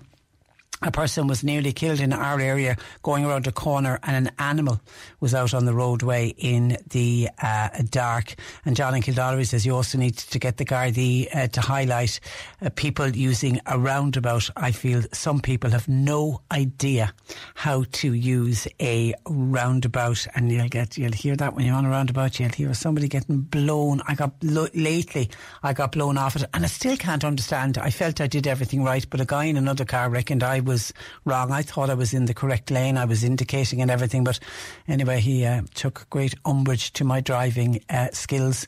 But driving on a roundabout, people need to update their skills when it comes to that. Bernie in Fermoy has been on to us this morning about couriers now, and she's wondering, is she on her own on this one, or are others having problems with couriers? Before I get into this, can we just say in defence of couriers, they are flat out at the moment. They have never been as busy. They're busy because of COVID times, but they're also busy with the run up to Christmas delivering items, and I suppose they're up against the clock as well and trying to get as many of their deliveries out as possible. But Bernie says she has a problem, but it's just one courier company that she's having a problem with. This courier company, the driver, insists on driving off Bernie's packages by leaving them on the pillar at the entrance to her home. Bernie has a driveway to her house. They're off the main road, and she said any of the other courier service, and I'm assuming the postmen and women, they will drive up the driveway and then leave the package. But this courier, this one courier, is insisting on leaving the items on the pillar and then drives off. She's fearful that items could get stolen. Also, they're out in all kinds of weather conditions because she's unaware that the parcel has been delivered and is sitting on the pillar of her house. One day, they actually found packages that had fallen into the garden. They'd fallen off the pillar. She's tried to contact the courier company, can't get through, can't get a phone number to get through to them. She made contact once when she got an email address for them, but the email bounced back as undeliverable. Are others having problems trying to, if you're reporting a problem with a courier, is it impossible to get through to them? But how are others finding when couriers are delivering items? Why had an item delivered? Well, hubby had an item delivered yesterday. I think it's my Christmas present, but anyway, we'll say no more. And there was a ring at the doorbell, and it's funny, we were sitting at home yesterday, kind of around tea time, and the ring at the doorbell, and we all kind of jumped. You're just not used to people ringing the doorbell anymore, isn't it? Are we gone? You know, before people would call, nobody calls. You know, we don't call, nobody calls to us anymore. And obviously with Marsha, we're desperately trying to protect her, so nobody's calling. So you kind of got a fright when the doorbell rang, so out he trotted. And he literally got up out of the seat as soon as the doorbell rang and got to the front door. And I live in a reasonably, I don't live in a mansion, don't live in a massive house, so there isn't a big long hallway or anything to negotiate. Got to the front door, and by the time he'd opened the front door, the driver was taken off, and the package was left on the doorstep. But it was fine. He rang the doorbell, so it was all okay. But I'm just saying that story just to show how busy the drivers are at the moment, but leaving it on the pillar like that. And you would be, we covered it actually on Garda File a number of weeks ago about some packages going missing. Couriers were delivering them, and then I'm not saying somebody was following the courier van, but you get an opportunistic theft. A thief who'll spot the package on Bernie's pillar and just decide to open the back of out of the car into the boot, and they're gone. So yeah, I can understand why you'd be nervous about it, Bernie. Anybody else having problems with couriers? And if so, how do you get through to a courier company, just one particular company? How do you get through to somebody if you can't get a phone number for them and the emails are bouncing back? 1850 333 103. And Joe is in Balbriggan in Dublin. He's listening to us online. Good to have you listen to us online, Joe. And this is to do with recycling, where we were talking about the circular economy, and we're all trying to do our bit for climate change, trying not to throw away items, try to reuse them, and if you buy something new, re-gift it, get it on to somebody else. But whatever you do, any kind of an electrical item, any item with a battery, don't put it in for landfill, please. But Joe came across something rather unusual. At a car boot sale in Balbriggan, he noticed that there was a gentleman buying old washing machines and tumble dryers. And that got Joe thinking, who's buying old tumble dryers and washing machines? So he went over and had a chat with them, and it turns out that this man ships them over to Africa, and in Africa the old washing machines and the tumble dryers, working or not working, are broken down, and they're then used for spare parts. So if somebody has a washing machine in Africa and it breaks down, they can't afford to go out and buy a new one, so there's shops and businesses obviously where they're using the spare parts and they can fix somebody's washing machine or tumble dryer. What a terrific idea. And Joe quizzed him further and says, what happens then with what's left over? And he said it's sold for scrap. But he's reckoning that there's a business here in for other parts, for other companies to set up and run a similar business. Never heard about it before, Joe. I certainly will look into it, but that's exactly what the circular economy is all about. If we don't have any use for it, it's of no use to us. Why not get it out to countries like Africa, where people are less well off, can't afford to go out and buy a new machine? And I would love the idea of some of my spare parts in my washing machine going to help a family in Africa. Thank you for that, Joe. Stay safe. 1850 333 103. And just one final one from Tony in Bandon, and this is to do with home helps that we spoke about earlier. with Deputy Colin Burke and the lack thereof. We need to encourage people to get into the caring profession. Patricia, it's not just the home carers that's causing all of these problems for people wanting to live at home safely and independently. Tony feels the whole care system is crashing. Sláinte Care, I feel non-existent. COH, he says, for example, they need 20 specialist neurological nurses. At the moment, it only has 4. This is sheer madness. These nurses would keep people and patients out of hospital beds and safe in their own homes. Where is the joined up thinking in all of this? It's time that the government stop dithering, explain the true state of the healthcare system and damn well sort it out. Signed a very frustrated and annoyed Tony, listening to us in Bandon, who says #patients deserve better. The C103 Cork Diary. With Cork County Council, where communities and businesses all across the county can get the support they need at corkcoco.ie. Charleville Lions Club, they've got their food appeal boxes at supermarket checkouts in Dunn Stores and SuperValu in Charleville at the moment. They're looking for donations, please, of preserved and non-perishable foods, all very welcome. A cash box will also be available for cash donations. And the Mallow Christmas Market will be held tomorrow Friday and again the following Friday from 9 a.m. to 1 p.m. in St James's Church grounds. There'll be up to 20 vendors, and it's your chance to purchase Christmas trees, gifts and local food produce from local producers and artisans. It's all about shopping local, and what a great way to do it at the local farmers markets. Please support those farmers markets between now and Christmas. And Penny Dinners, always looking for our help. There's a collection for Penny Dinners in Kanturk Trade Union Hall. That's happening on Saturday between 11 a.m. and 1 p.m. Cork Today on C103. With Sean Cusack Insurance's Kinsale, now part of McCarthy Insurance Group. For motor, home, business, farm, life and health insurance, cmig.ie. Yeah, I can just, and I knew the minute I said to John Paul that I'll talk about couriers, I'll get a flood of texts in. Somebody says some couriers are very good, but others are terrible. They'll just dump the parcels anywhere, and all you get is, we'll look into that. If you do manage to get through and complain about it, the companies need to start talking to their drivers, because they don't realise what the drivers are doing. And says Patricia, I've packages delivered about every 2 months, and the instruction that I always give is please ring me 2 hours in advance of the delivery, as I've got a dog in the yard. Recently, one of the courier companies drops the package over the gate and rings me after he drives away. Say, I've just dropped that package into you there, missus. It's okay if I'm at home or the day is dry, but if it's pouring rain, the cardboard box can get absolutely ruined. And by the way, no joy with asking them to obey the instructions that I've put for them to ring me 2 hours in advance, also just to try to get the dog in more than anything else. Oh my God, Patricia, the trouble I have with some courier companies, they are so bad, delivering items in damaged boxes dumped on the front step and then running off back to the van. You just have to read some of the reviews to see what people think about them, society. So, all right, yeah, it is possible to put up a review, but it doesn't seem to be helping. Now, you know, whether for a courier is listening to us and wants to defend it, is it just down to the fact that couriers are all so busy at the moment, and that's what it is. They've got so many packages that they have to deliver, and they're just dumping them and running. But it does look like, I knew the minute I would mention it, it does look like many people are certainly having problems with it.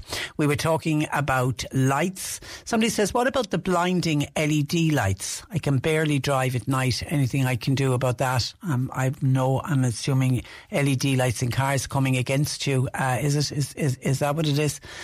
Yeah, well, you know, listening to Trina, there are rules and regulations about it. They're meant to be dipping you're meant to dip your headlights at the right time and all of that, and making sure that you're not blinding the oncoming driver, or if you're driving behind. The one I hate is if you're driving and somebody behind you has their lights on. That can be really, really frustrating. Now, earlier I mentioned about this new special Christmas, would you call it a festive mayo, that's coming out from Heinz, and it's a mixture of mayonnaise along with Terry's orange chocolate, and I just can't get my head around. I love both items. I love mayo, I love Terry's orange chocolate, the individual segments, but I just don't know about having the two of them together. And the suggestion is you can put them on crumpets, you can put it on pancakes, or you can get a spoon and eat it from the jar, and that certainly does not appeal to me at all. Somebody was listening to that and says the latest thing now for food gurus is to eat cheese with Christmas cake. I've heard about it twice lately. The world is gone mad. Oh, no, the world isn't gone mad, says this texter. It's the people in it. Please don't mention my name. Yeah, Christmas cake and cheese. Now, I'm a big fan of cheese. I'm not the biggest fan of Christmas cake. Would you put... Does anybody out there, has anybody heard of that? Has anybody done that? Would you actually put cheese on top of a Christmas cake? Let me know if that one floats your boat. Marie is joining me, and I don't know, I need to check, is she on 1 or 2, John Paul? I have 2 flashing. She's on 2. Okay, let me go to Marie. This is on Couriers. Good morning to you, Marie. Good morning, Patricia. No, I'm on the move. I'm not at the wheel, but just in case there'd be a bit of interruption as I'm talking to you. Okay, you're all right. Tell me about Couriers. No, couriers, yeah. My husband was expecting a pair of boots in the post. Okay. Through a courier. And he got a text saying that they had been delivered, so we went outside the door. This was pre-COVID now, by the way. Okay. We went outside the door and there was nothing there, and we said maybe that, we'll wait a day or so and see what happens. So I was putting out the recycling bin the following Monday. This was a Wednesday. And I looked in just as you might do sometimes, just to make sure everything was pushed down properly. Yeah. And I noticed this cardboard box inside in the bin, and I said, I don't remember putting that in the bin. So I took it out, and there were the boots inside in the box in the bin. Okay. Now, that happens in our house all the time as well. If we're not there, the courier puts it into the glass recycling bin, but we'll always put a note through the door to say it. Yeah, but you got no note. They could have ended up... But sure, they would have ended up in the recycling. Gone. And we'd have no comeback, because he'd say he delivered them. We'd say we didn't get them. And there you go. Yeah, and okay, the reason that they say they put it into the bin, it's to hide it, not to leave it on the doorstep so anyone can't see it. And I heard another courier say we put it into the bin because it'll be dry. Obviously, they're not putting it in on top of food waste, but it's dry recycling. It'll keep the package dry in case it rains.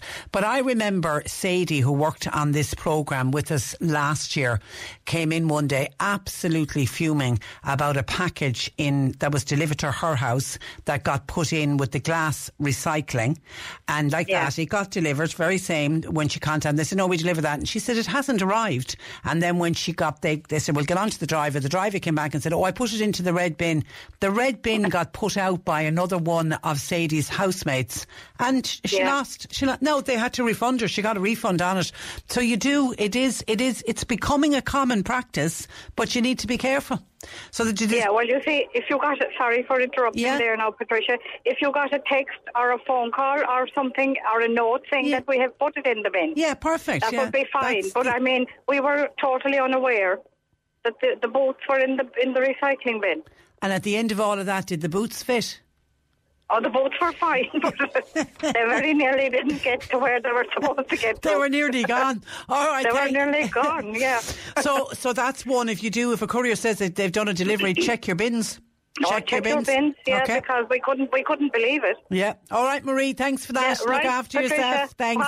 Bye-bye. 1850 333 103. When we're talking about upcycling and recycling and trying to pass things on, Eileen in Glantan has been on to us. She said, I've got a perfectly good cot with a mattress. If anybody's looking for the cot, happy to pass it on to somebody, and we have Eileen's details. She is in Glantan. I know the Mallow Active Kindness page are absolutely fantastic. When people have items like that, you can put your little picture up, you can give them as much detail as you want about it, and it's a great way to pass items on. And I love, because that's all to do with the circular economy. If Eileen no longer has any use of the cot and the mattress, and rather than just bringing that to a civic amenity site where it'll get broken down, and I know it will get recycled that way, but let's see if another little baby will get to spend some time in that cot and with that mattress and sleep comfortably. And you could also be passing it on to somebody who, you know, financially can't afford to buy a cot and a mattress and badly in need of it. So it's a generous act as well. So thank you for that, Eileen. We have Eileen's details, but if you want to get on to somebody like the Act of Kindness page in Mallow, there's a lot of those. I just happen to know the Act of Kindness page in Mallow, but there's a lot of those in different areas. Their Facebook groups that are set up, and they do the most fantastic work in that, and passing items on and helping other people out. It really is. It's a fantastic service that's run by people themselves. You know, there's nobody paid to run those Act of Kindness pages. I've great admiration for them. It's a little bit like the way I speak about the tidy towns people who go out to keep our towns and our villages smart and tidy looking, and they do it. You know, they don't get paid for it, and it's the same with the administrators for any of those Act of Kindness pages or any of those community pages, and they really are fantastic. They're great people. So that might be something else, Eileen. If we don't get somebody to take away your cot and your mattress, it might be something else that you might consider. The cheese with the Christmas cake that somebody said seems to be a new phenomenon. Jackie in Two Pot House says cheese has traditionally been eaten with rich food cake in Yorkshire in England. The combination is delicious, says Jackie. And Geraldine is backing you up, Jackie, because Geraldine says, my friend from Yorkshire has a tradition of eating Christmas cake with cheese, says Geraldine. So it must be a Yorkshire thing that now, according to one of our listeners on WhatsApp, has become something that's come in here. So when you're cutting your Christmas cake this year, try putting a slice of cheese on top and let me know how you got on. The good people of Yorkshire have been doing it for years and absolutely are loving it. And somebody says, Patricia, you got a smart meter recently. How are you getting on with it? I don't know. Should I be interacting with my smart meter? It's working fine as far as I know. I've checked it once or twice. I checked it recently actually because I bought a dehumidifier, because we've got one room where I do the steam ironing and the steam ironing, and it's the room that gets damp, and I think it is because I know it's because of the steam iron. So I bought a little dehumidifier and I got it into my house and I wonder, is that running the meter like mad? Because I was thinking, is it like an electric heater? So I checked the smart meter. I had it running for an hour to see could I see the meter going up. The only difference is you don't have, you know, the old-fashioned, I'm calling it the old-fashioned meters, the meters that most people have, where you see the thing looping around and you can see the red dot looping around. You don't have that on the smart meter, but I don't know, am I meant to be interacting with my smart meter? But it looks fine. Everything seems to be working okay. I haven't had the first bill yet. I'll let you know when the first bill comes in to see it. I'm not that it's going to make any difference to my bill, but it's working fine.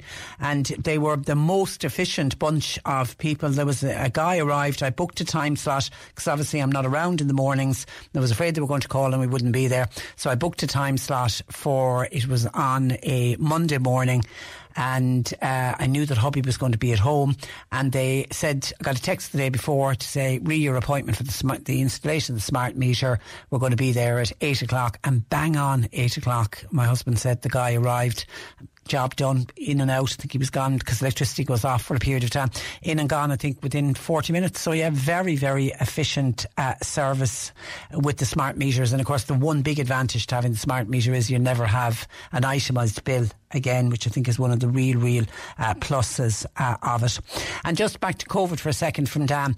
Just an observation on COVID vaccination and opinions on people from Eastern Europe living here in Ireland. I've met a lot of them in the course of my work, and none of them have been vaccinated. I've asked them directly, are they vaccinated? And they say no, and they've no intention of getting vaccinated. Do we have a problem with Eastern Europeans living in this country? Well, it got mentioned last month or the month before, actually, the Taoiseach Leo Varadkar came out and said the government was actually at that stage considering a dedicated campaign on vaccinations to try to reach the communities who don't speak English in this country. And in particular, they spoke about those from Eastern European countries. When you look at people living living, and we have a wonderful multicultural society here, and we have very high vaccination rates, but we have very high vaccination rates among Irish nationals. When you look at the breakdown of all of the people that are vaccinated in this country, 90% of the people vaccinated are Irish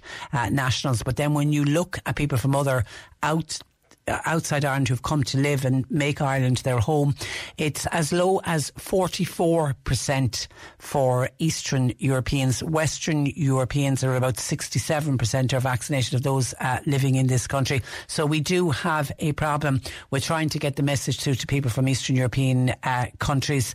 And I know if you look at their own countries, if you look at the records in their own native countries, you will notice those countries also have very low vaccination rates at home. Part of it, they will say, is a distrust in government officials from their own country, and unfortunately they've carried it over here to this country. So yes, the government have recognised and have accepted that they have a problem with English, where English isn't the first language for people. So they were talking, I certainly haven't heard any radio ads, but they were talking about campaigns and doing campaigns in various languages to try to improve the vaccine uptake.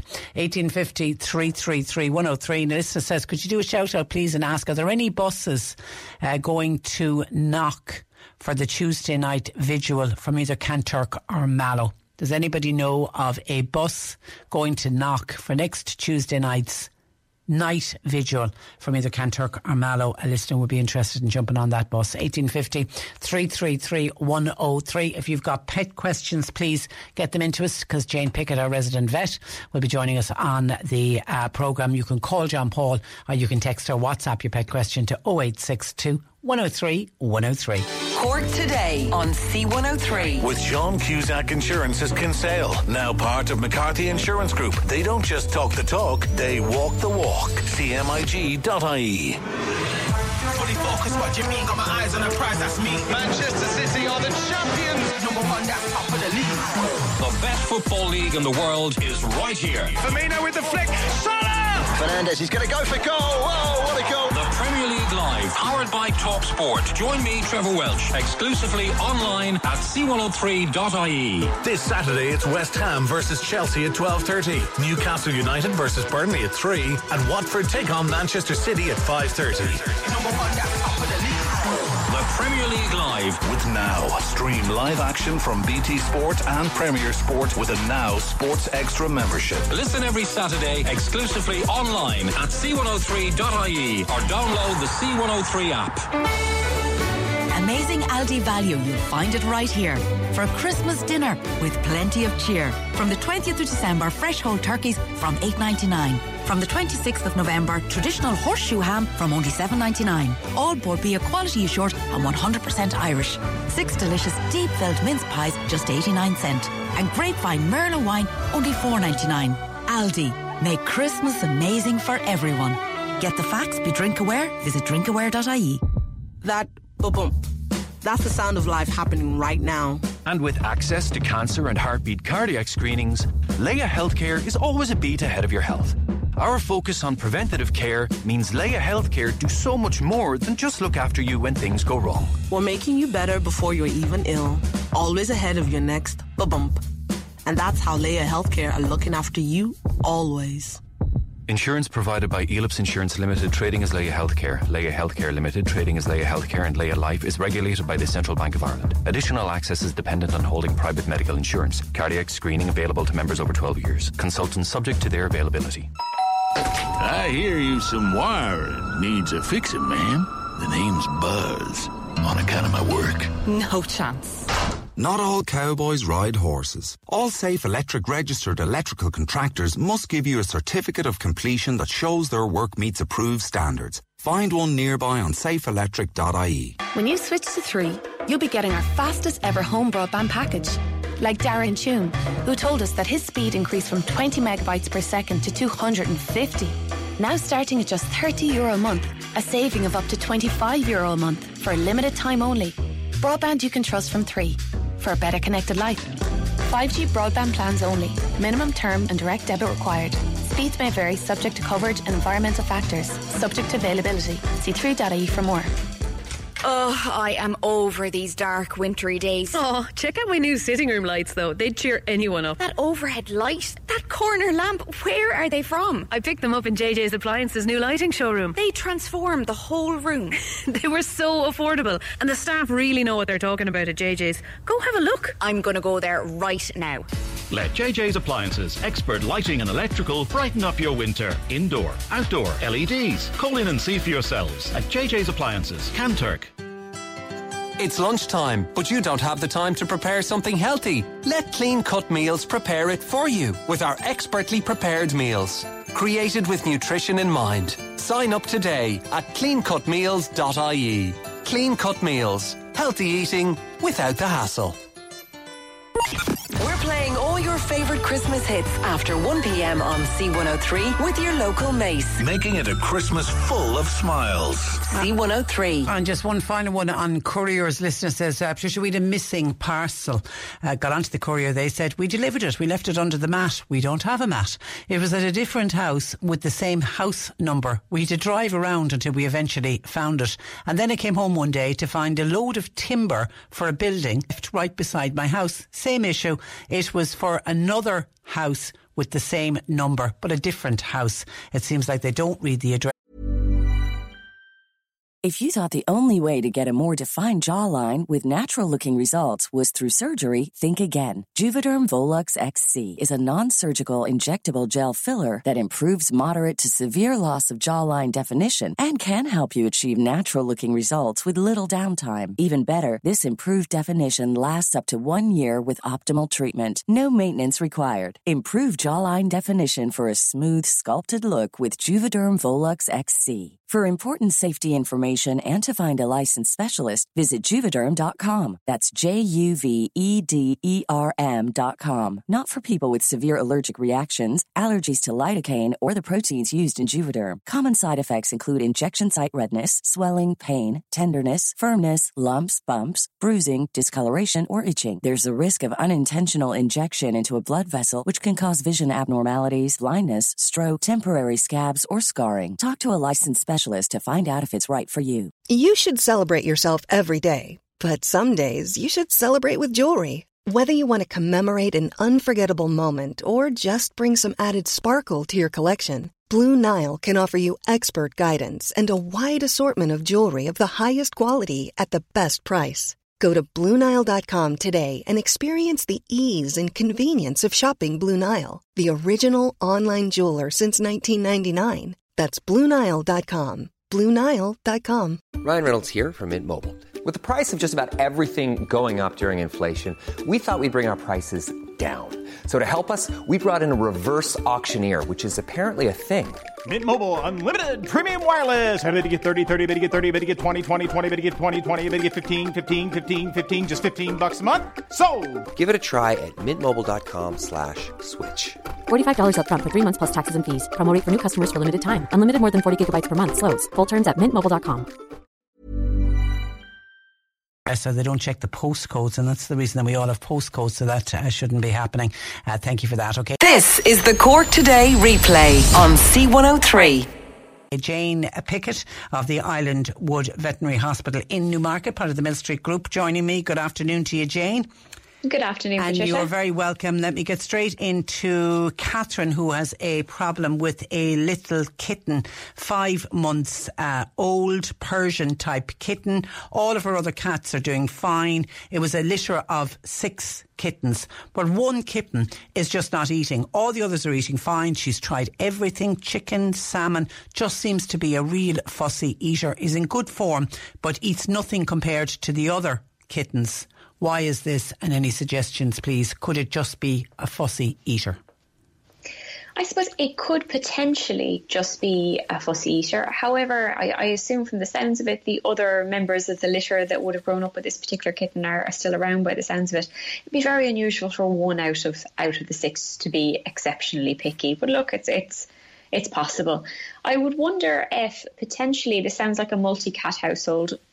There might be a kind of an element of kind of hierarchy in who gets to the food. So sometimes in multi-cat households, a lot of them will be fed together. And it might be that this might be kind of the slightly weaker or slightly shyer in temperament kitten. And its little buddies might be shoving towards the food bowl a bit more at feeding time, and it may be ending up with a little bit less. But if it is really kind of just fussy in the sense of it doesn't want to eat whatever it's offered, then that's a little bit more of a concern. I would say that at this stage, at 5 months of age, it would be highly unusual to be very much kind of refusing food. So I would be very much querying whether there's an underlying health issue or a problem or a source of discomfort which is stopping this little kitten really thriving.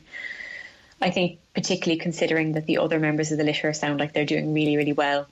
For this little kitten, I would say it needs a trip to the vet for a full health check. I assume by the age of 5 months, it will probably have had its first initial vaccination, so its initial inoculations, which can normally happen kind of from 9 weeks onwards. So I assume it's probably had those and probably had a check with the vet that might have flagged, let's say, any early life issues. But look, things can always change and it's best to double check. So I'd advise a little vet check for this kitten as the first point of call. And once a health issue is ruled out, it may just be trial and error with finding a food that it really likes and it settles on. But I think the other thing is I'd be tempted, try a food and settle on it for a wee while. A lot of the time, animals and dogs in particular can get particularly cute if they know you'll, try and feed them all with the good snacks to get them to eat anything. Sometimes they can really start holding out and refusing things that are, let's say, not the best cuts of meat or something that they're just not particularly fond of until they know you'll kind of give in at your wit's end and feed them all the exciting human food.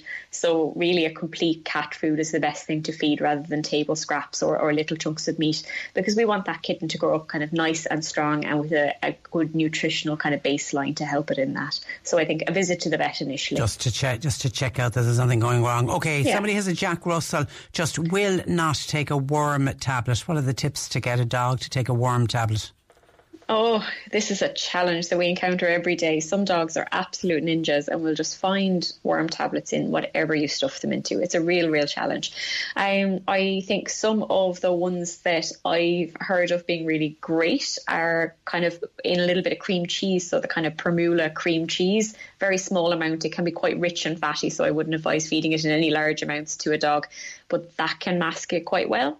Sometimes pate or kind of a meaty pate or even the meaty pate spreads can really mask the smell. If it's the texture that your dog is kind of worried about, sometimes burying something a little bit more solid. I know some kind of like little filled biscuits that you can get for dogs. If they have a little mushy centre, ask your vet, they might have some in stock. You can sometimes squish the worming tablet in there. There are actually little tablet givers on the market which are designed exactly for that purpose. So they're little kind of malleable, mouldable little balls of treat, and they're made specifically for wrapping around medication for particularly fussy eaters. And they have a very, very strong smell. My goodness, you open the packet and the smell of meat hits you. So it masks the smell, and it's also quite kind of doughy in texture. So it kind of distracts a little bit from the funny texture of sometimes the tablet. But a thing that might be worth voicing with your vet as well will be the type of tablet you're on. Don't suffer in silence. Let us know if your dog doesn't particularly like that wormer. There's usually other brands on the market or other types. So there's kind of the old style dusty tablet as the basic option, but a lot of the ones we stock now will be these kind of chewy, palatable flavoured ones that generally, as long as you kind of act like nothing's happening, they'll accept quite readily. But you do get the odd dog that is very suspicious. So let your vet know you're having some difficulty. Don't suffer in silence, and maybe ask them if they stock those little mouldable treats that you can mould around the tablet. Okay. And try the cream cheese. Maybe. Okay, and somebody's wondering about flea treatment for dogs. Does it kill lice or does it prevent lice when you're giving your regular flea treatments? It depends. So it also depends on what product you're using as to whether it will actually treat and or prevent lice. So it depends on the ingredient. So a lot of, let's say, the basic flea spot-ons wouldn't actually do anything for lice. Most of them, the most common ingredient is something called fipronil, which generally does fleas and ticks. So it's really important to be aware of what your external parasite treatment covers and discuss that with your vet as regards kind of your pet's lifestyle needs, their exposure factors, and they'll be able to let you know what's best for your pet in that situation and give you good cover.